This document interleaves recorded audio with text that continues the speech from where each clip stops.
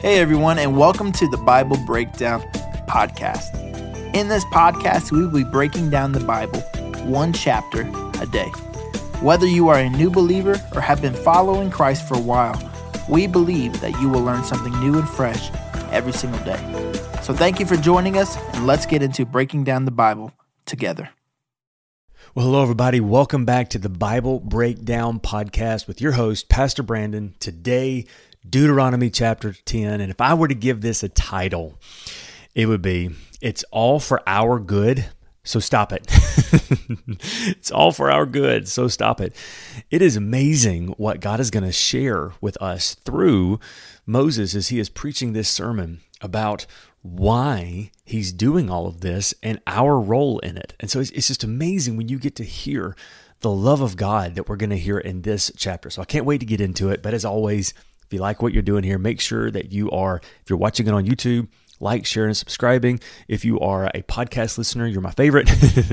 Make sure you are leaving us a 5-star review. It really does help. And I want you to go to the Facebook group at Bible Breakdown Discussion and let me know how you are engaging with this material. What is it that God is doing in your life, and how is it that it is challenging you to take steps in your walk with God? Because I'm going to tell you something, the more we dig, the more we find. And let somebody else know.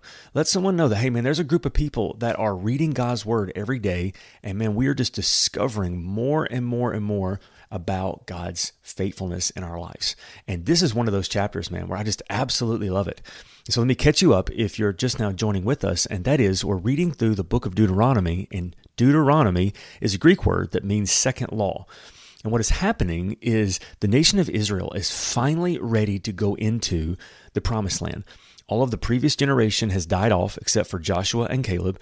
And now this young generation is ready to go and to take over and to take the promises that God has given them. And Moses wants to go, but he can't. But what he can do is he can cheer on the next generation and set them up for everything that God is calling them to do. And so Deuteronomy, second law, is him telling them the story of what happened and then saying, here's what you do. Here's where you go.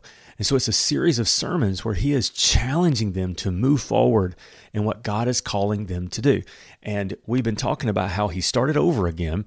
Here's the 10 Commandments all over again. Here's the faithfulness you need to give to the Lord. Here's what you need to do. And he's just building one step at a time what it is to follow the Lord into all of his promises. And so I think for today, there's never a more fitting message for us. And that is, man, you want to move into all that God has called you to do? Let me tell you, the greatest leader to ever live, other than Jesus himself, Solomon was the wisest. Moses was probably the greatest. I mean, it is amazing. And he is saying, I've been there, I've done that. Let me tell you what to do. And if I were to put it into 2 words, it would be trust and obey. Trust and obey is the only way. And that's what he's doing, is he's building onto it. And here's another building block on this idea of trusting and obeying. He's going to talk to us about what happened after in the book of Exodus when he came down off Mount Sinai and he destroyed the first 2 tablets at the 10 Commandments written by the finger of God. He destroyed them because he was so angry. And he's going to say what happened next, and then he's going to, it's beautiful, the second half of this chapter. So let me stop gushing about it, and let's actually read it, right? If you have your NLT Bibles open with me, get your cup of coffee ready, let's read Deuteronomy chapter 10. Verse 1 says this, At that time the Lord said to me, Chisel out 2 stone tablets like the first ones. Also make a wooden ark, a sacred chest to store them in. Come up to the mountain, and I will write on the tablets the same words that were on the ones you smashed, and then place the tablets in the ark. So it's almost like God is saying, hey, listen, I'm going to do this again, but this time I need them out of your hands as soon as possible. So go put them in the ark as soon as you get them so you don't drop them again, all right? Or smash them. Go smash something else, all right? Verse 3. So I made the ark of acacia wood and cut 2 stone tablets like the first 2. Then I went up the mountain with the tablets in my hand. Once again, the Lord wrote the 10 Commandments on the tablets and gave them to me. They were the same words the Lord had spoken to you from the heart of the fire on the day you were assembled at the foot of the mountain.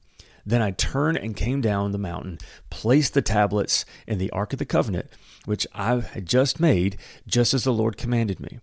And the tablets are still in the ark.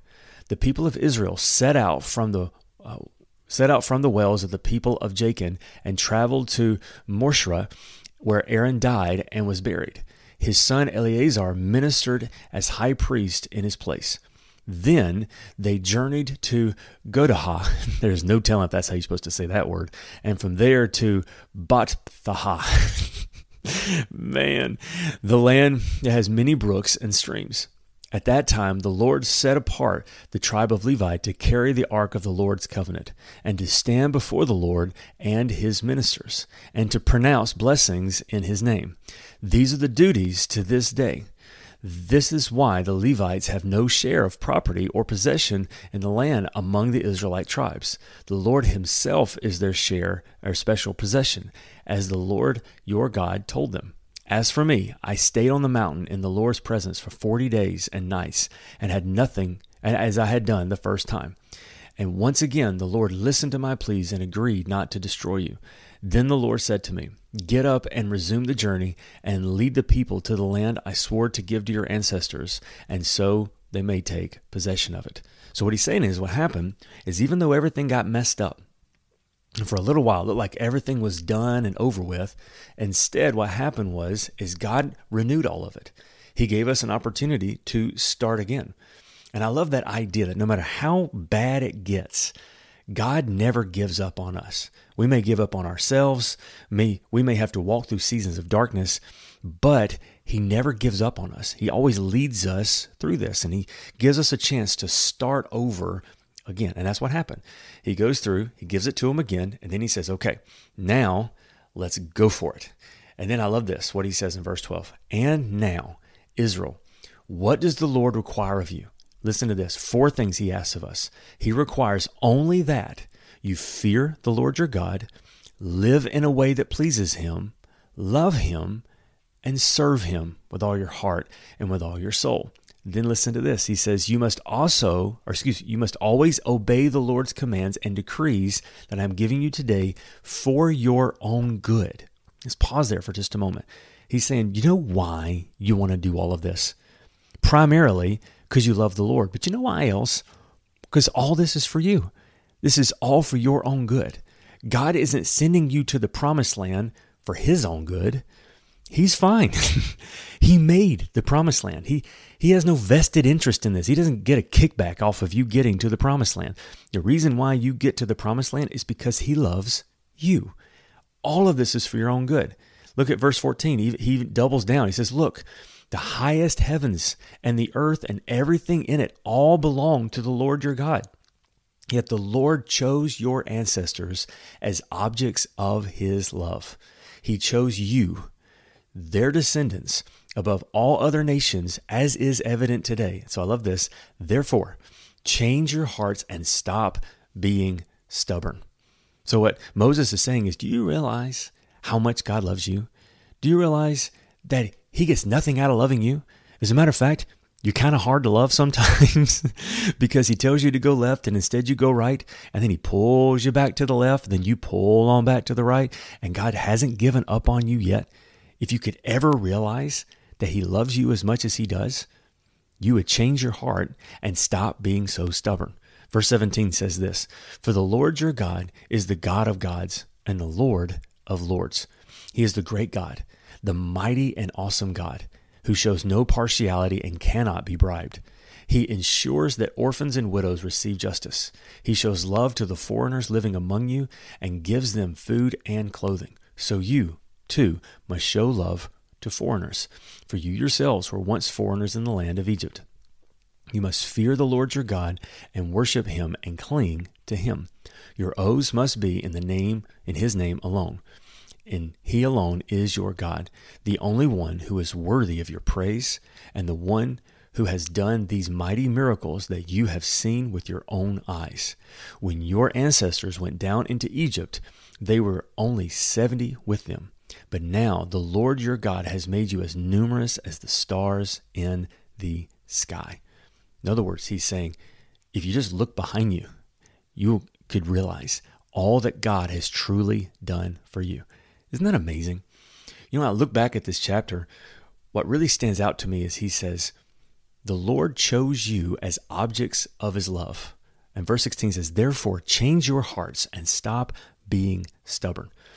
That's one of the things I run into as a pastor all the time, is when I try to interact with people with God's word. They'll say things that basically what they're kind of saying is, why can't I just do this? Why can't I just do that? Why does God care about this? Why does God care about that? And I always have to tell them, you do realize that none of this is for his benefit. The reason why God tells you to not sleep around, the reason why God tells you to not steal from one another and to be honest and all these different things, what good does he get out of it? He's fine either way. It has to do with you. It has to do with protecting you and protecting your heart and keeping in a close relationship with him, because sin separates us from him. It's all about keeping you safe. So the best thing for you is to not focus on you, but rather to do what God says to do, because he has chosen to love you. He didn't have to, but he's chosen to love you. Therefore, change your hearts and stop being stubborn. And maybe that's a good word for all of us today, and that is this. I want you to listen to me real close. The Bible says in Romans 5:8, God demonstrated his great love toward us in that while we were still sinners, Christ died for us. In other words, even on your worst day, God has chosen to love you. He's never going to change his mind. So, since God has chosen to love you, that means everything he does in your life is for your good. Everything he tells you to stay away from is for your good. Every season you walk through is for your good. Romans 8:28, that all things work together to the good of those who love him and are called according to his purpose. And so, since God has chosen you to be an object of his love, change your heart and stop being stubborn. Maybe that's God's word for us today. Stop resisting the plan of God in your life. Stop resisting his goodness. For some of us, stop resisting his discipline. If you're going through a difficult season because of mistakes that you have made, stop resisting God's discipline. Instead, one of the greatest prayers you can pray, but also one of the most courageous, is, God, I trust you. And if you choose for me to walk through this season, I will, because I'm going to stop being stubborn and I'm going to give my life over to you. And I'm going to tell you, there's joy when we choose to trust the Lord, because you've never been more loved than you are right now by him. Let me pray for us. Father, thank you so much that we are objects of your love, that you love us and you care for us and you are for us. So I pray you will soften our hearts. Help us to not be stubborn, but to always turn our lives more fully over to you. In Jesus' name we pray. Amen. Don't forget, God's word says in Deuteronomy chapter 30, today I have given you the choice between life and death. Choose life. You can make this choice by loving the Lord your God, obeying him, and committing yourself firmly to him. My prayer today is that you will choose life. I look forward to seeing you tomorrow for Deuteronomy chapter 11.